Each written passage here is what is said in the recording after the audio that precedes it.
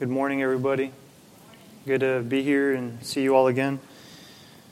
As you all heard in the email, if you read the email, Mr. Moore is feeling sick, and so I'm going to be filling in for Sunday school and also the main service. And I'm pleased to do that because of the two topics. The main service is going to be over. Well, I don't want to give away what it is. I don't want to steal all my thunder. I don't have any thunder. The Lord has thunder.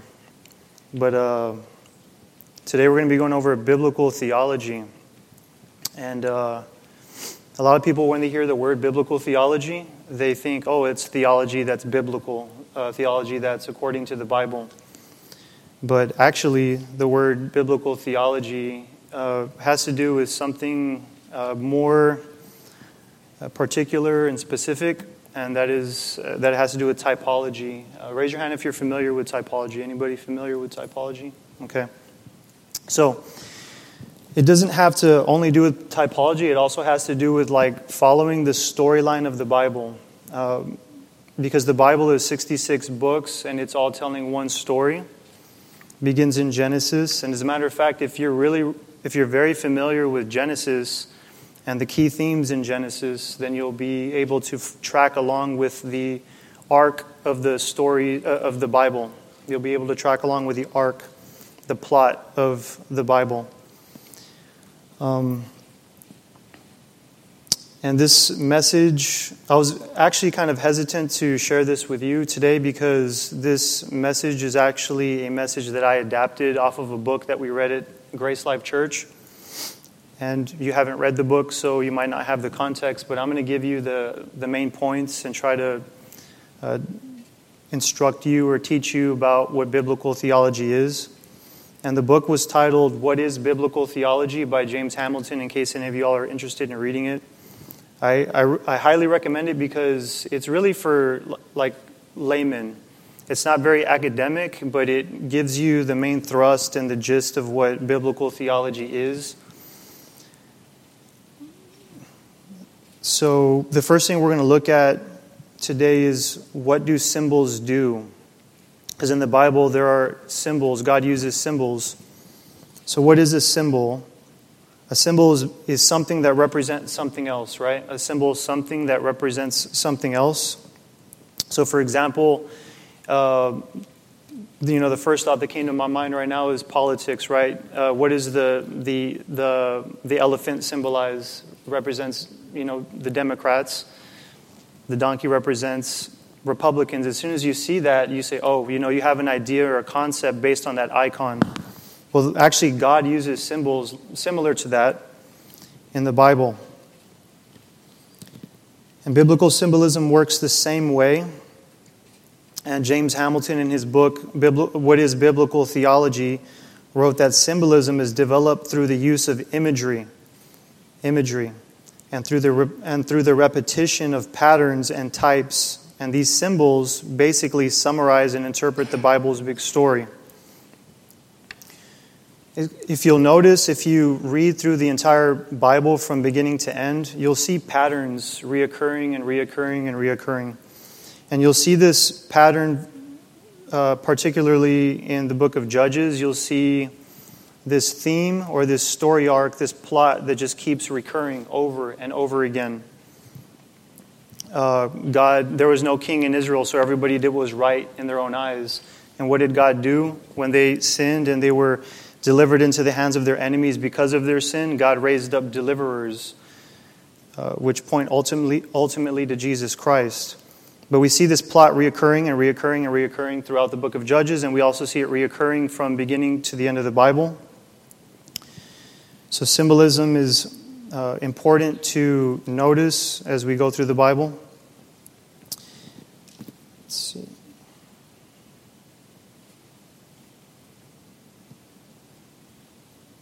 Symbols, I want to emphasize again that symbols basically summarize and interpret, they explain the Bible's big story or the plot arc of the Bible. And I want to summarize the plot of the Bible. The plot of the Bible. The main message of the Bible is the gospel.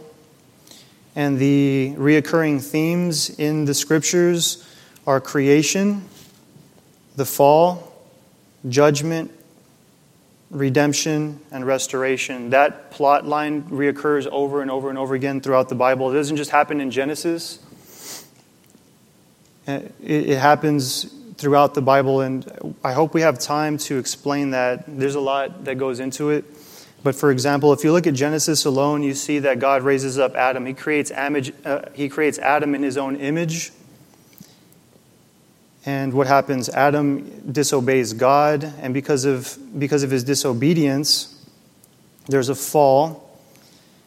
And because he falls in, and because of this fall, he's kicked out of the garden. Therefore, that's judgment. And then there's redemption. What happens? God clothes Adam in his nakedness. And then he promises restoration to him. So creation, fall, judgment, redemption, restoration. That's the plot arc of the scriptures.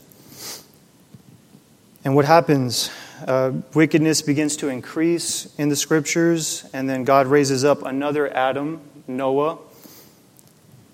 And that might be foreign to your ears. You might say, what do you mean that Noah is a second Adam or an Adam type? Well, that's indicated in the phrase when God tells Noah to be fruitful and multiply. He tells Noah, be fruitful and multiply, fill the earth. And just as the floodwaters covered the earth in Genesis chapter 1, you remember there was just water, there was a void, there was nothing, and then God said, let there be light. And then what did God do? He created. He parted the waters. He made the dry land appear. Sorry, I get choked up thinking about the gospel all the time, what God has done.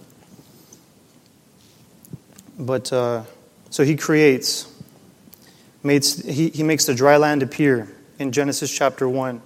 Puts Adam in his creation, in his new creation land.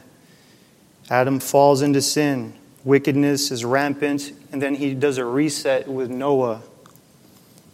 What does he do? He floods the earth again. He covers the waters with the flood waters, just like in Genesis chapter 1. And then he makes the dry land appear. And this is actually similar to what he does in Genesis chapter 1. It's by the Spirit. The Spirit of God hovered over the waters. He said, let there be light.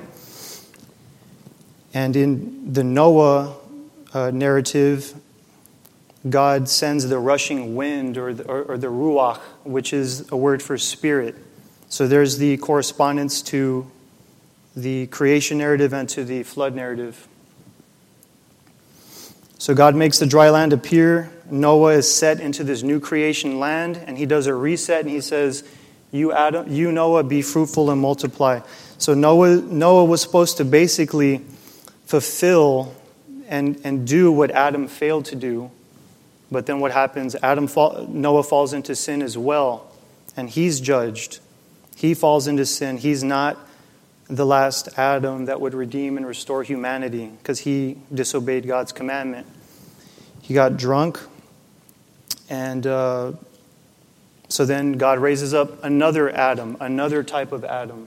He raises up Abraham. So again, the plot is creation. We have creation in the initial creation in Genesis chapter 1. We have creation also in the flood narrative where he parts the waters and he resets fallen humanity and sets a new Adam. Then there's the fall. Adam eats from the tree of the fruit of the knowledge of good and evil. Adam drinks from the fruit of the vine. That's the correspondence. Then there's judgment. They're both basically they lose the opportunity to receive the true blessing of God because of their sin. That's the judgment. And the fall, the fall continues after Noah. Noah's not the last Adam to restore fallen humanity. We see that sin continues on even after Noah. So there's no redemption. But then there's still promises. There's still promises that God gives. He gives them to Abraham. And these promises of redemption ultimately point forward to restoration. And we see that in Revelation. In Revelation, God promises to restore fallen humanity completely. He does away with sin. He does away with death. He does away with all the old creation, and He ushers in the new creation. So we have creation, fall, judgment, redemption, restoration. This is the plot of the Bible. That's important because when we look at the plot in all of the other narratives that are in the Scriptures, they're meant to point us forward to something greater. The last Adam, the Lord Jesus Christ. He did not sin. He restored fallen humanity. Well, anyways, this story repeats throughout the Bible. God uses different settings. So this is important. I want you to pay attention here. So this plot, again, continues to repeat. It's a cycle: creation, fall, judgment, redemption, restoration. And this story, this plot repeats throughout the Bible. However, God uses different settings, events, characters, etc. But it is essentially the same narrative. And we saw an example of that with Adam and Noah. Different characters, different settings, different events. There's an ark this time. Instead of God sacrificing and clothing Noah in his nakedness, Adam in his nakedness, Noah sacrifices himself, builds an altar, and it's a pleasing aroma to the Lord. That's the foreshadow of the gospel, the foreshadow of atonement and complete restoration. So in that way, Noah is actually a type of Christ.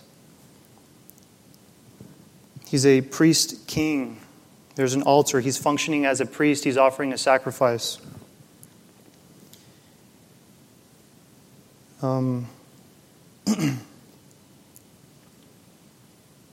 Okay, so this story repeats. So here's a question, and then I'm going to answer. It's a rhetorical question. What are the three components of symbolism? And Hamilton deals with this in his book. And the three components of symbolism are images, types, and patterns. And here's a conclusive statement that I wrote. If we understand the Bible, we have to consider what its symbols stand for, what story they are telling, and how they're interpreting and summarizing what has gone before as they point to what is and what will be. So let's look at imagery first. So what is biblical imagery? Biblical imagery are essentially metaphors that God uses to explain the gospel. And God uses imagery to explain difficult, abstract concepts. So here are three images that Hamilton uses that are from the Bible. And these three images are a tree, a root, and a branch. Well, actually, those are all the same type of image: tree, root, branch. Then there's the flood, and then the temple. So we're actually going to go into our Bibles in a moment so you guys can see an example of the imagery that God uses to explain the gospel.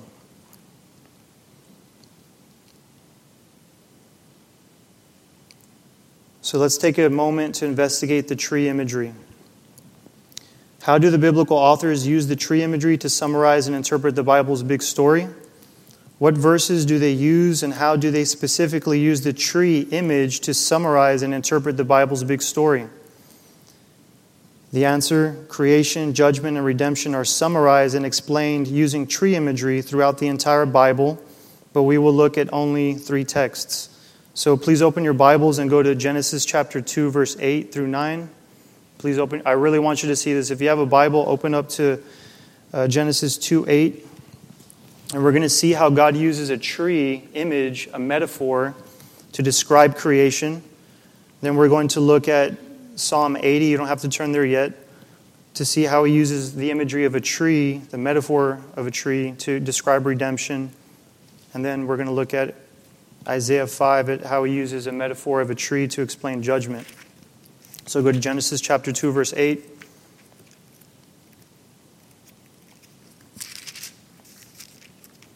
Okay. Genesis 2:8. And the Lord God planted a garden in Eden in the east, and there he put man whom he had formed. And out of the ground the Lord made to spring up every tree that is pleasing to the sight and good for food. The tree of life was in the midst of the garden, and the tree of knowledge of good and evil. And so God is using this metaphor of a tree to explain creation. Now keep your finger there and turn with me to Psalm 80, verse 8. Psalm 80, verse 8.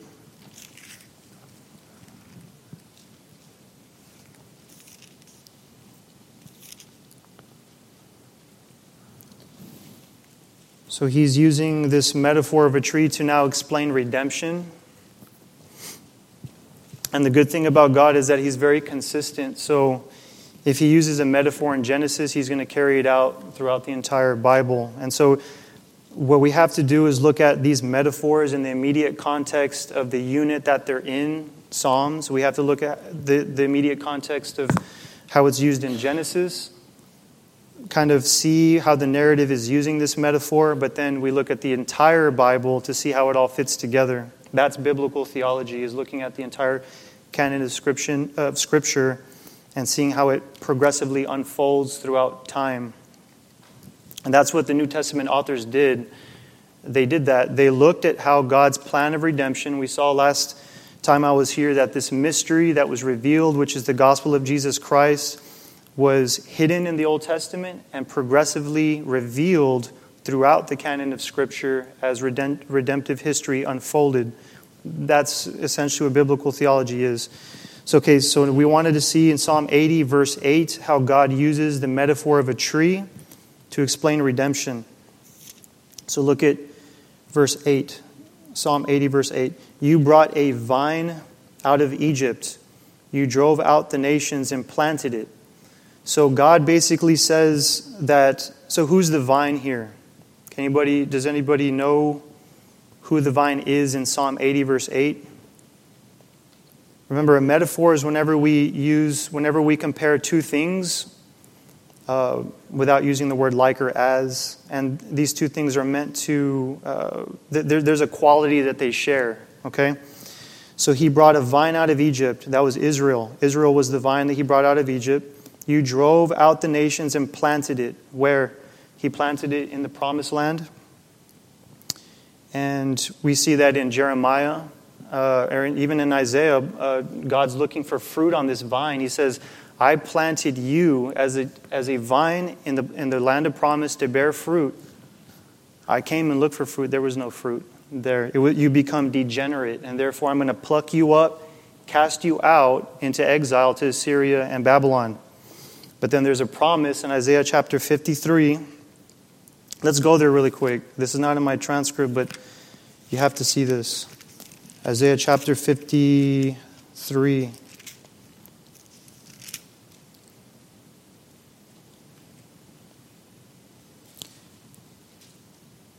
Verse 1. And Isaiah is writing this. He says, who has believed what he has heard from us? And to whom has the arm of the Lord been revealed? That's a direct reference to Exodus, because it was by the arm of the Lord that he rescued them. Verse 2, for he, speaking of Jesus, grew up before him like a young plant. Tree imagery, again, vine imagery. And like a root out of dry ground, he had no form or majesty that we should look at him, and no beauty that we should desire him. And if you follow the context of Isaiah, what's being said is, you, Israel, have sinned, therefore I'm going to pluck you up, throw you out. Now there's no life, there's no vineyard, there's no garden in the promised land. It's dry, it's barren, there's no life. But like a root out of dry ground, I'm going to send the Messiah into the promised land to save you. And that's why Jesus said, I am the true vine. I'm the true vine. You are the branches. You are the branches. So we see this garden imagery in Genesis. We see it in Exodus, where he takes Israel like a vine out of Egypt, plants them in the promised land. They sin. Creation. So we see creation. Israel was supposed to be a new creation, a new Adam, a nation, but an Adam type priest to expand the borders of God's glory. But they sinned, just like Adam. They didn't eat from the tree of the knowledge of good and evil, but they disobeyed his commandments, just like Adam did. They disobeyed the covenant. So what did God do? He cleared it out again, and he's restarting, just like he did with Noah, and he's putting Jesus there. And he's saying, this time it's not going to fail. This time I will bring my purposes to pass. The promise in Genesis chapter 3:15 that the son of Eve would crush the head of the serpent, Satan. That's what the Bible's about. Again, we have this cycle, this plot arc. Again, creation, the fall, judgment, redemption, final restoration. So let's go to Isaiah chapter 5, 1-7 really quick, and we're going to look at this judgment in Isaiah chapter 5, verse 1 through 7.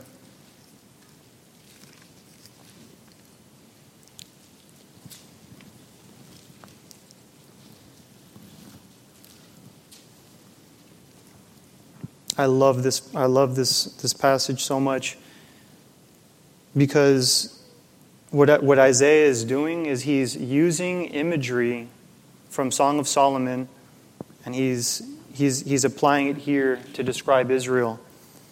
That's why I know that Song of Solomon is not a practical how to love your wife book only, but it's actually about Jesus and the church because of this passage right here. And also just for the mere fact that marriage is a symbol of Christ and the church. But let's look at Isaiah 5, and we're going to read through 1 through 7. So he says, "Let me sing for my beloved." Reference, that's a catchphrase going back to Song of Solomon, but that's not the point here. We're trying to look at the metaphor of a tree being applied here in the scripture. So, "Let me sing for my beloved, my love song concerning his vineyard. My beloved had a vineyard on a very fertile hill. He dug it and cleared it of stones, and he planted it with choice vines. He built a watchtower in the midst of it, and hewed out a wine vat in it. And he looked for it to yield grapes, but it yielded wild grapes. And now, O inhabitants of Jerusalem, O men of Judah, judge between me and my vineyard. What more was there to do for my vineyard?" God's asking this question. That I have not done for it already. "When I looked for it to yield grapes, when I looked at you, Jerusalem, for your fruit, for your good deeds, for your works, for your obedience, why did it yield wild grapes? Why were you sinning? Why did you break the covenant?" Verse 5, "And now I will tell you what I will do to my vineyard." God is saying what he's about to do to Israel. "I will remove its hedge." There's going to be no more protection. The walls of Jerusalem are going to come down. "It shall be devoured. Assyria and Babylon will come and destroy Israel and Judah. I will break down its wall, and it shall be trampled down. I will make it a waste." And it did come to pass, as you know, Israel and Judah were sent into exile. They were plundered by Assyria and Babylon. This is what this is referring to. "It shall not be pruned or hoed anymore." I'm not going to take care of it. I'm not going to cultivate the ground anymore. I'm going to abandon it. "And briars and thorns shall grow up." Briars and thorns. What does that remind you of? What passage, what chapter, what book in the Bible do briars and thorns point us back to? Genesis. Why? Because of sin.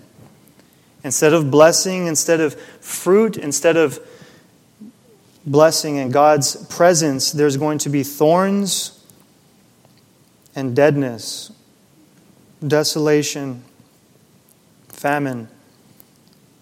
And look what he says, "I will also command the clouds that they rain no rain upon it. For the vineyard of the Lord of hosts is the house of Israel." He says what the vineyard of the Lord is here. So God is the vine keeper. He's the manager of this vineyard. The vineyard is Israel. He planted it. He took it out of Exodus, put it in the promised land. Now he's going to judge it because he found no fruit. By the way, this is foreshadowing something greater to come, a greater judgment. And that is the judgment that God will bring upon all who disobey the gospel, all who have not put their trust in Jesus Christ. But it's going to be worse than what Israel and Judah experienced.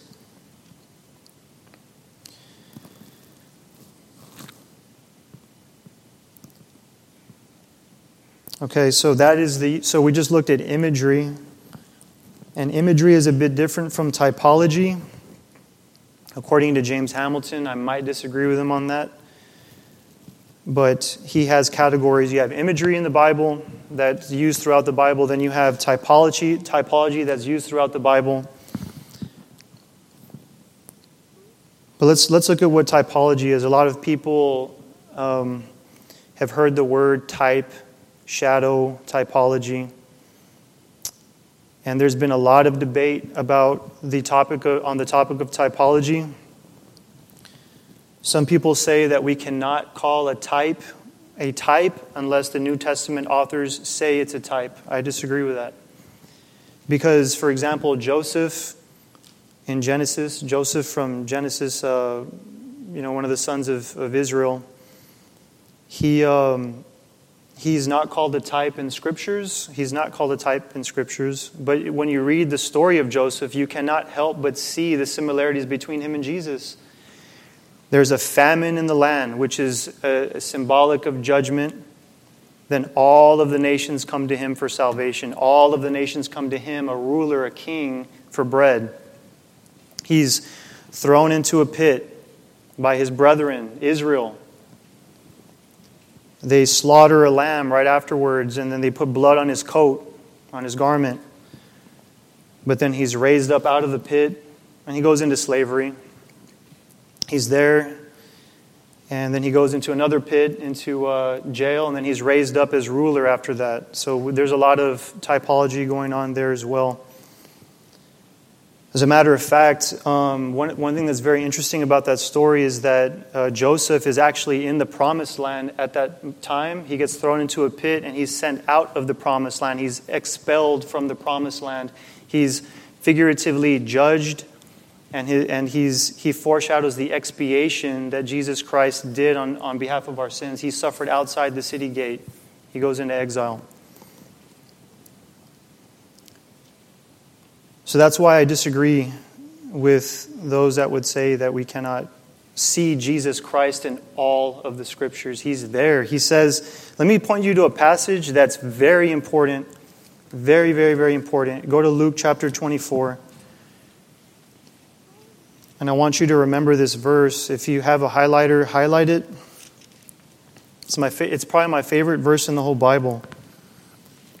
Luke chapter 24, verse 44 through 47. This is the key text. This is the key text for understanding biblical theology, typology, etc. So he says here, Then Jesus said to them, his disciples, "These are my words that I spoke to you while I was still with you, that everything written about me in the law of Moses," that's the first 5 books of the Bible, Genesis, Exodus, and so on, the Pentateuch, "and the prophets and the Psalms must be fulfilled." So everything that you read in the Old Testament, he's saying, in other words, all the Old Testament is about me. Verse 45, "Then he opened their minds to understand the Scriptures being the Pentateuch, the prophets, the Psalms, the wisdom literature. And he said to them, 'Thus it is written.'" So he's saying, this is what the Old Testament says. Thus it is written. This is what it says. This is the gist of Scripture. This is the main point of Scripture, that the Christ should suffer and on the third day rise from the dead, and that repentance for the forgiveness of sins should be proclaimed in his name to all nations, beginning from Jerusalem. You are my witnesses of these things. And so, if you want, Christ basically gave a synopsis of the entire Old Testament in this verse. That the Christ should suffer. Thus it is written. This is what the Old Testament says, that the Christ should suffer and on the third day rise from the dead, and that repentance for the forgiveness of sins should be proclaimed in his name to all nations, beginning from Jerusalem. So that's the gist of Scripture. So I want you to come back to that. Like, let's say you're doing your devotion, you're going through the McShane Bible plan. I know the Moore family does that. And maybe y'all do that too, which is good. That's a great plan. But let's say you're going through it and you're in Genesis or Leviticus, one of the hardest books for people to stay awake reading. And you say, what is the point of all this? What is the point of the book of Numbers? What is the point of these genealogies? What is the point of all this? Jesus says in Luke chapter 24, 44 through 47, "Thus it is written that the Christ should suffer, and on the third day rise again, and that the proclamation of the gospel should go forth to all nations." That's the trajectory of all the scriptures. That's what it's pointing to. That's what the genealogy of Jesus is about. The authors recognize that he is the Messiah that was promised in Genesis chapter 3, verse 15, and he says that he's the son of Adam. The son of Adam, the seed of the woman that would come to crush the head of the serpent. Okay, we're almost done. We got 9 minutes. So typology, I want to give you 2 criteria. This will help you as you begin to interpret types and shadows in the scriptures. If you want some what do they call guardrails? Guardrails and some safeguards for doing typology, because you'll hear a lot of things about typology that are not there, a lot of really weird stuff out there. And I think Paul even tells the church, beware of these myths and silly genealogies and these quarrels about things that are myth-like. So this will help you with that. These are 2 criteria, and if you have a pen and a pencil, I encourage you to write it down, or you could just come back to this message and listen to it if we post it. If not, you can contact me. So these are the 2 guardrails that will help us in our interpretation of typology. If we're looking for a type, we want to make sure that it has historical correspondence to Jesus Christ. And not just Jesus, but other types and shadows. So what does that mean, historical correspondence? In other words, a type is only a type if it's a historical event, an historical person, or a historical person, place, or event. I'll give you an example. Person, Moses. Moses is a type of Christ. Place, the land of promise, or what was it? A place, the temple. And then a event. The Passover is a type of Christ. It foreshadows the death of Jesus Christ, the Lamb of God, who came to take away the sins of the world. So these are historical people. Moses is a historical person. The tabernacle, the temple, is a historical place. And the festival of the Passover is a historical event. So they're historical, they're real, they're factual, they happened. So therefore they are historical. The second thing we want to look for is similarities between the type and Jesus Christ. So why is Moses a type of Christ? He's a shepherd. He's taken from shepherding the flock to lead Israel out of captivity, just like Jesus did. He's also a prophet. Jesus is prophet, priest, king. He's the ultimate prophet. He's what all the prophets pointed to. So Moses is a prophet. Jesus is a prophet. There's the similarity there. Or you could say correspondence. How is Jesus a type of the temple? How does he foreshadow the temple? I mean, Jesus says clearly that his body is the temple that he would raise on the third day. And that's what we're going to look at today. And then what are the similarities between Jesus and the temple? Well, the priests went in to offer sacrifices to God. We are a royal priesthood that offers sacrifices in Christ. That's the correspondence.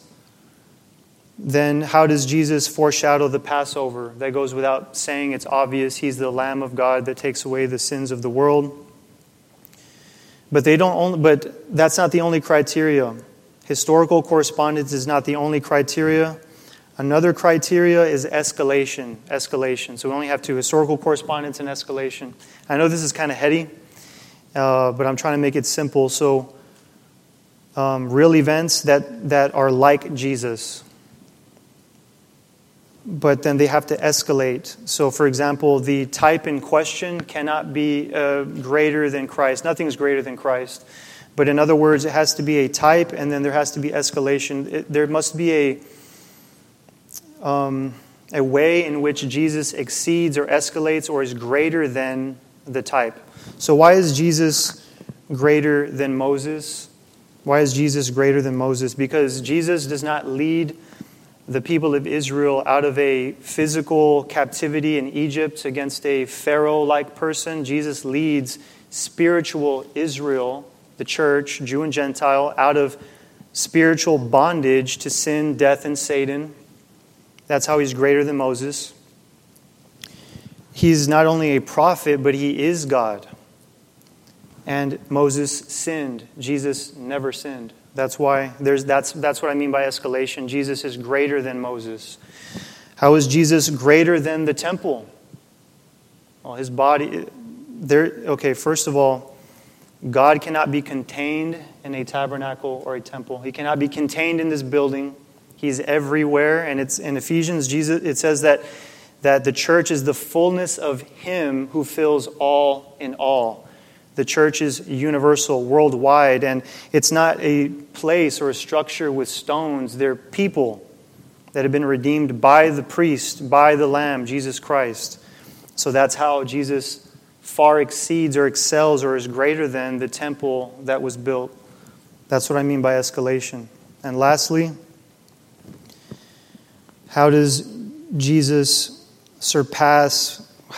greater than the sacrifices? Hebrews says that the blood of bulls and goats could not wash away sin, that they had to do it every year on the Day of Atonement. But Jesus sacrificed himself once and for all and sat down. His work was done. There's no more sacrifice needed to wash away sin. That's why he's greater than the sacrifices. So, let me just sum it up. In order to look for types, we need to find people, places, or events that are historical and that relate to Christ, but we have to show how Jesus is greater than those types. Okay? That's the point of typology, and I believe that this is what Paul wants the Ephesians to know. He wants them to know the mystery that was hidden for ages past in the Old Testament. He wants to see this hidden wisdom of God. What was the point of the tabernacle? He wants them to see, church, Ephesians, look at the tabernacle. Look at what it was ultimately pointing to. Look at what these sacrifices ultimately pointed to. Look at what this Exodus ultimately pointed to. So biblical theology and typology will help us to see the mystery, the glory, the manifold wisdom of God and how he did it, how he brought it to pass from Genesis to Revelation. And when we do that, it says that we will be filled with all the fullness of God, which is the ultimate goal of the Christian life. That's why Jesus died, was to make us like him, so that we would be glorified in glory with him and see his glory, see his beauty. And another thing too, very important, biblical theology will keep us from moralism. It will keep us from moralism. We want to be moral. We want to obey God. But it will keep us in check. It will keep us from falling into legalism. Because if we don't see the glory of Jesus Christ, all of our devotion, all of our works are just going to be like me doing duty, a checklist, instead of, Lord, I see your glory and I want to serve you. That's true Christianity. I see your glory and I want to serve you. I want to be your servant.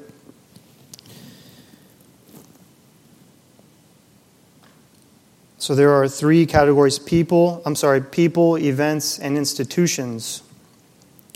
Or it can be types: people, events, and institutions. So let me just leave you with one last thing. I have to, let me see, maybe I could do this in 5 minutes.